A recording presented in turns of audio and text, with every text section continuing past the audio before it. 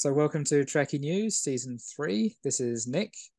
Done a few podcasts recently with special guests from the elite side of the sport and talking about racing and all that kind of thing. But I think it's probably about time we do another podcast talking to, I would say, in air quotes, real athletes at the I don't know, I don't want to say the bottom end of the sport, but the kind of the gritty grassroots level, the real people in the sport. So I'm talking today with a M1 athlete, right in probably the busiest time of his life with everything else going on, but who is also aiming for the national championships in Invercargill this year in New Zealand. So yeah, welcome to the podcast, Peter Ramage. Hi, thanks for having me on. Oh, how are you?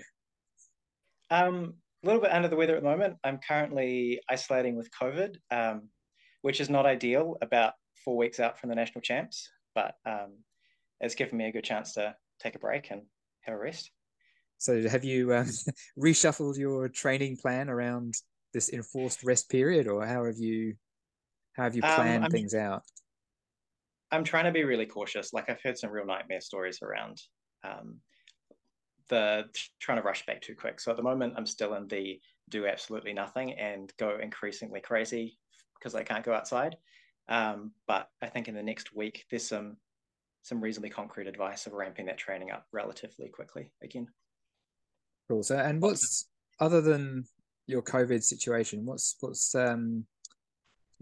is your normal life situation? Like, how many kids do you have, and what's your days look like? So I think, like a lot of people, sort of in the M1 space, I guess I've got two young kids, 4 and 1.5, a full time job, a wife who also works a full time job, and it makes life very full. But there's always a little bit of space in there for some cycling as well. And just on that, I mean, where do you fit your cycling in? Like, how do you fit cycling in Um, around your weekly routine? Used to do a lot of commuting. Like I lived about half an hour from work in Petone and used to commute like 3 or 4 times a week, which was really good. The State Highway 2 shoulders are a nice spot for some interval sessions, but I'm a bit further now in Upper Hutt, and I can't really get away with an hour and a half commute each day, each way.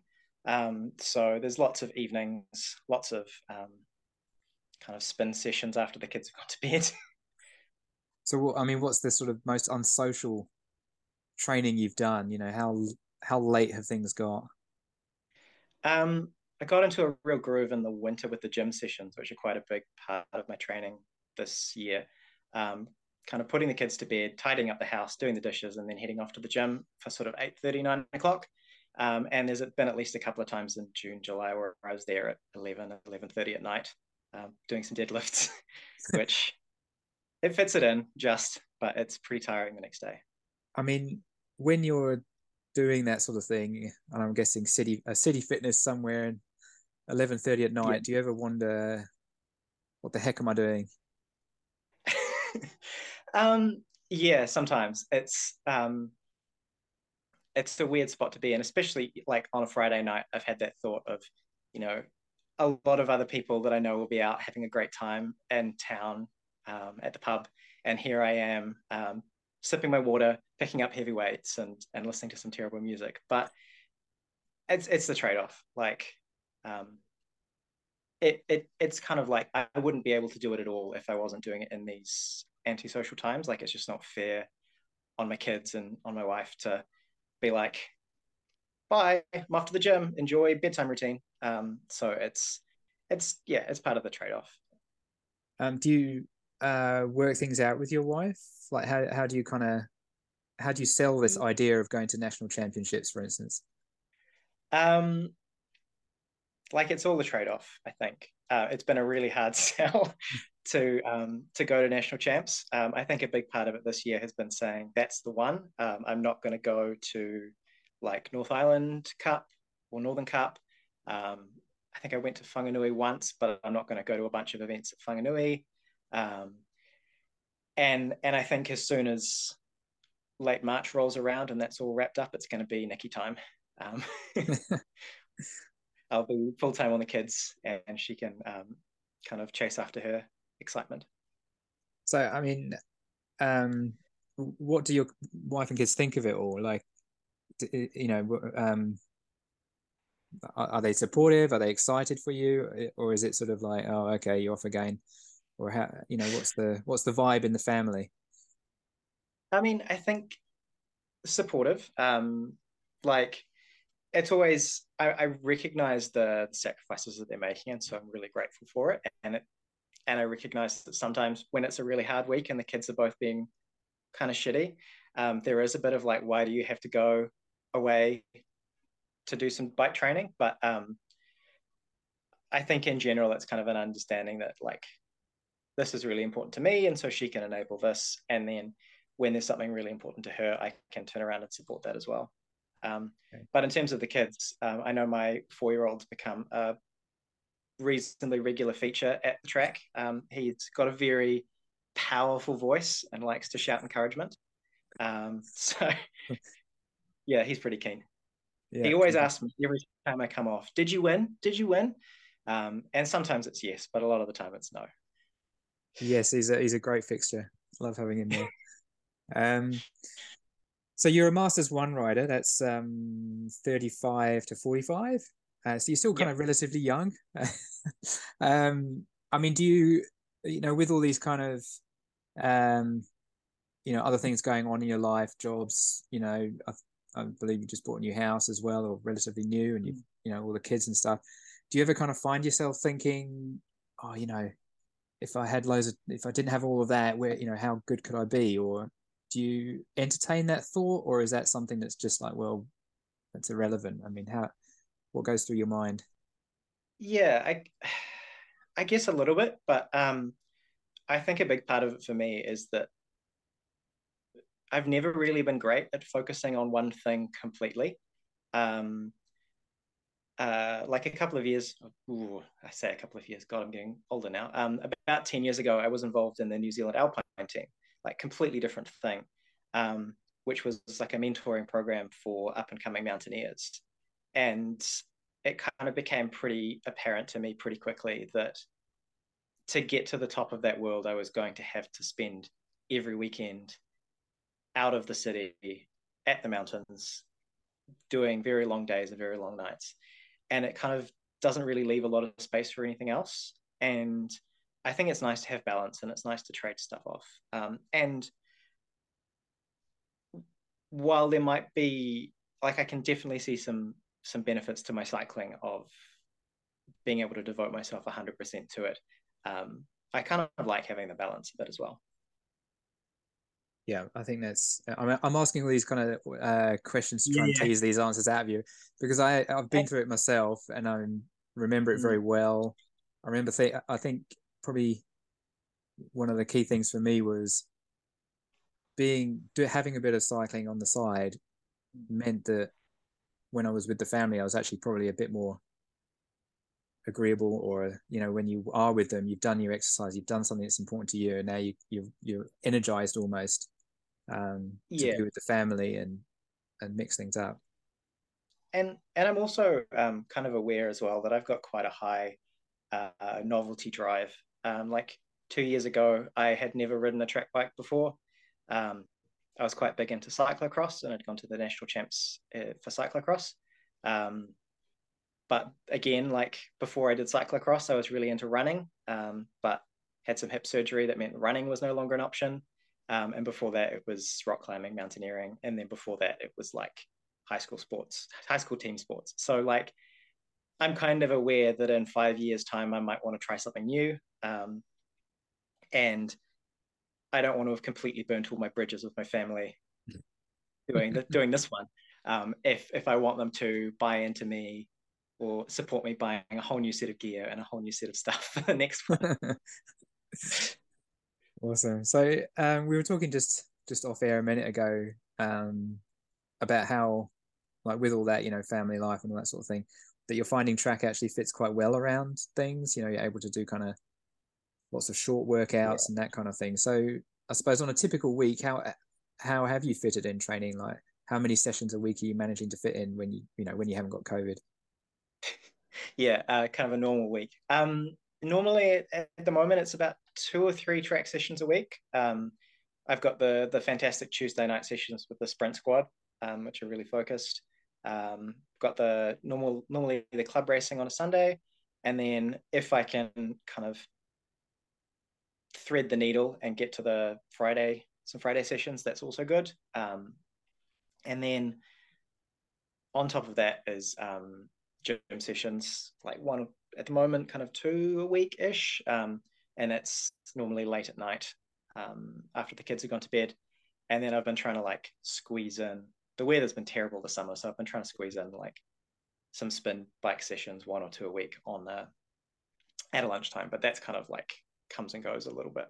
So it's pretty fluid. That I like to kind of anchor to the Tuesday and Sunday track sessions and kind of fit things around. But yeah, life Uh, can be chaotic at some.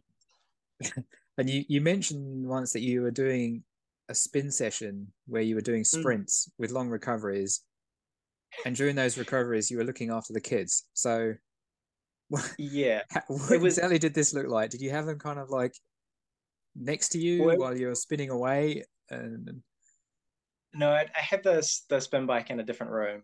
Like with the resistance cranked up as far as it'll go until it's basically locked on. I'd like set the kids up with something like a set of Lego or some toys.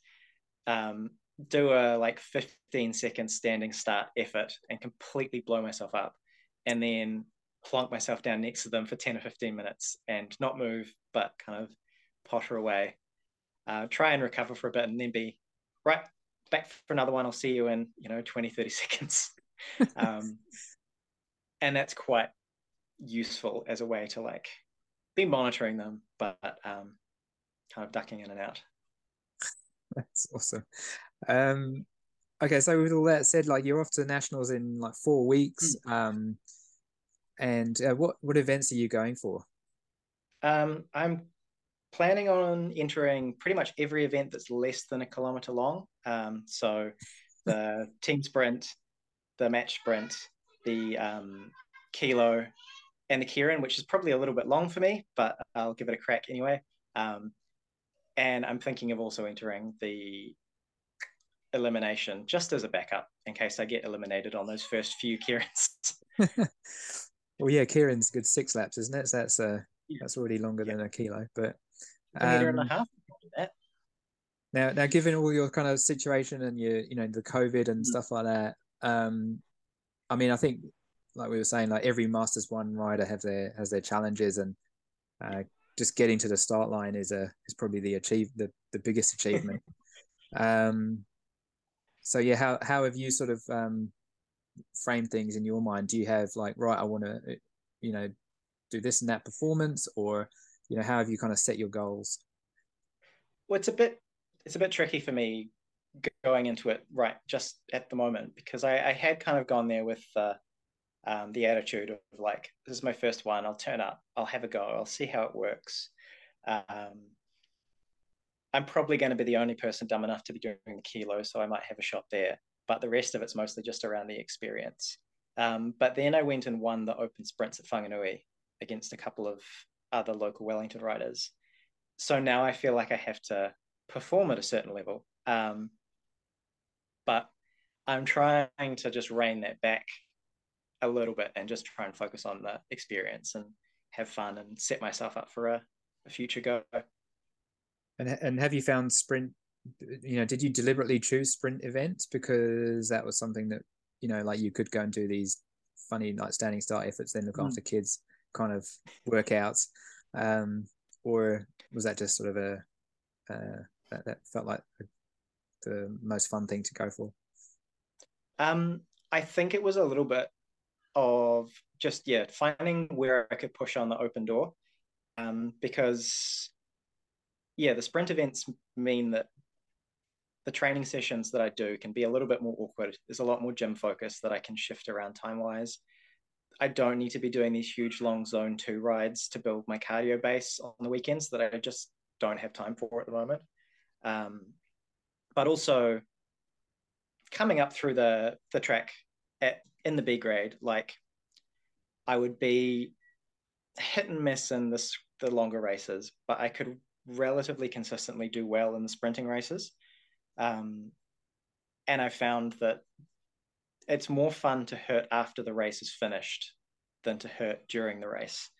So yeah, kind of pushed on that sprinting side of it a bit more. Yeah. Yeah. Okay. And what I mean, do you have any other tips for sort of masters, similar masters riders, I guess, who are probably wondering, well, what's the point of going to nationals? I'm not going to be any good, or what kind of advice would you give anyone in in this similar situation? I mean, part of it, I guess, is I'm hopeful that you never know who's going to turn up on the day. Like as you say, everyone, just about everyone in the kind of M1, M2, maybe M3 grades has got like a real life as well. And anything can crop up. That means that, you're all like, no one's going to be going there as a professional athlete, really. And so you've got the opportunities to, yeah, I guess do better than you expect. But also, it's I guess part of it as well is just about making the most of what time is available. Yeah, yeah. I think one of the best quotes I always like, which has always helped me throughout the years, I suppose. And I think it might be, I want to say it's Chris Hoy, but I'm not sure. But it's something like, you just do the best that you can for your current situation. Yeah. And that's all you can do, isn't it, really? And it doesn't matter if you used to be faster or something like that. You've got other factors in life to consider, but you just do the best that you can for how things are at the moment, and not And worry I too think a much. big thing that I've taken from a lot of the sports that I've done in the past, like notably rock climbing and running, like distance running, is that there's kind of two races there, or two events. There's you compared to everyone else, and Mm. then there's also you compared to yourself. And going out there and doing something you've never done before, or doing something faster or harder than you've ever done before, is an achievement in itself. And I think that's one of the really nice things about sprint cycling in particular, is pretty much all of the events are timed, not Mm. the Kieran and not the yeah, I think the Kieran is the only one that's not timed. And so if you go out there and you lose your match sprint, but you're timed faster than you've ever run a match sprint before, that's still something you can look at and be proud of. Um, or doing it flying 200 faster than you've done it before. So even if you're not competing at that very top level, going to win a medal at national champs, you can still go to the national champs and put down a personal best performance and come home and feel like you've really achieved something, which I quite like. Yeah, awesome. Well, look, thanks, Peter, for sharing your experiences and stories and advice and stuff. Um, what I'd also say about having gone to a national champs at your kind of age and at Masters One, when the kids were those ages, it was amazing. You've got like 3 or 4 nights where you just only think about bike racing. There's nothing really else you have to think about. There's no one wakes you up in the night, nothing like that. It's the most amazing break, and that was probably for me the best part of the whole experience. So it's yeah, it's definitely something I'm looking forward to. Yeah. yeah. And something as parents that you realize you've missed out on, I think, when you haven't done it for a while. So yeah, wish you all the best, and look forward to seeing Thanks how very you much. go. All right, thanks for joining us. All good.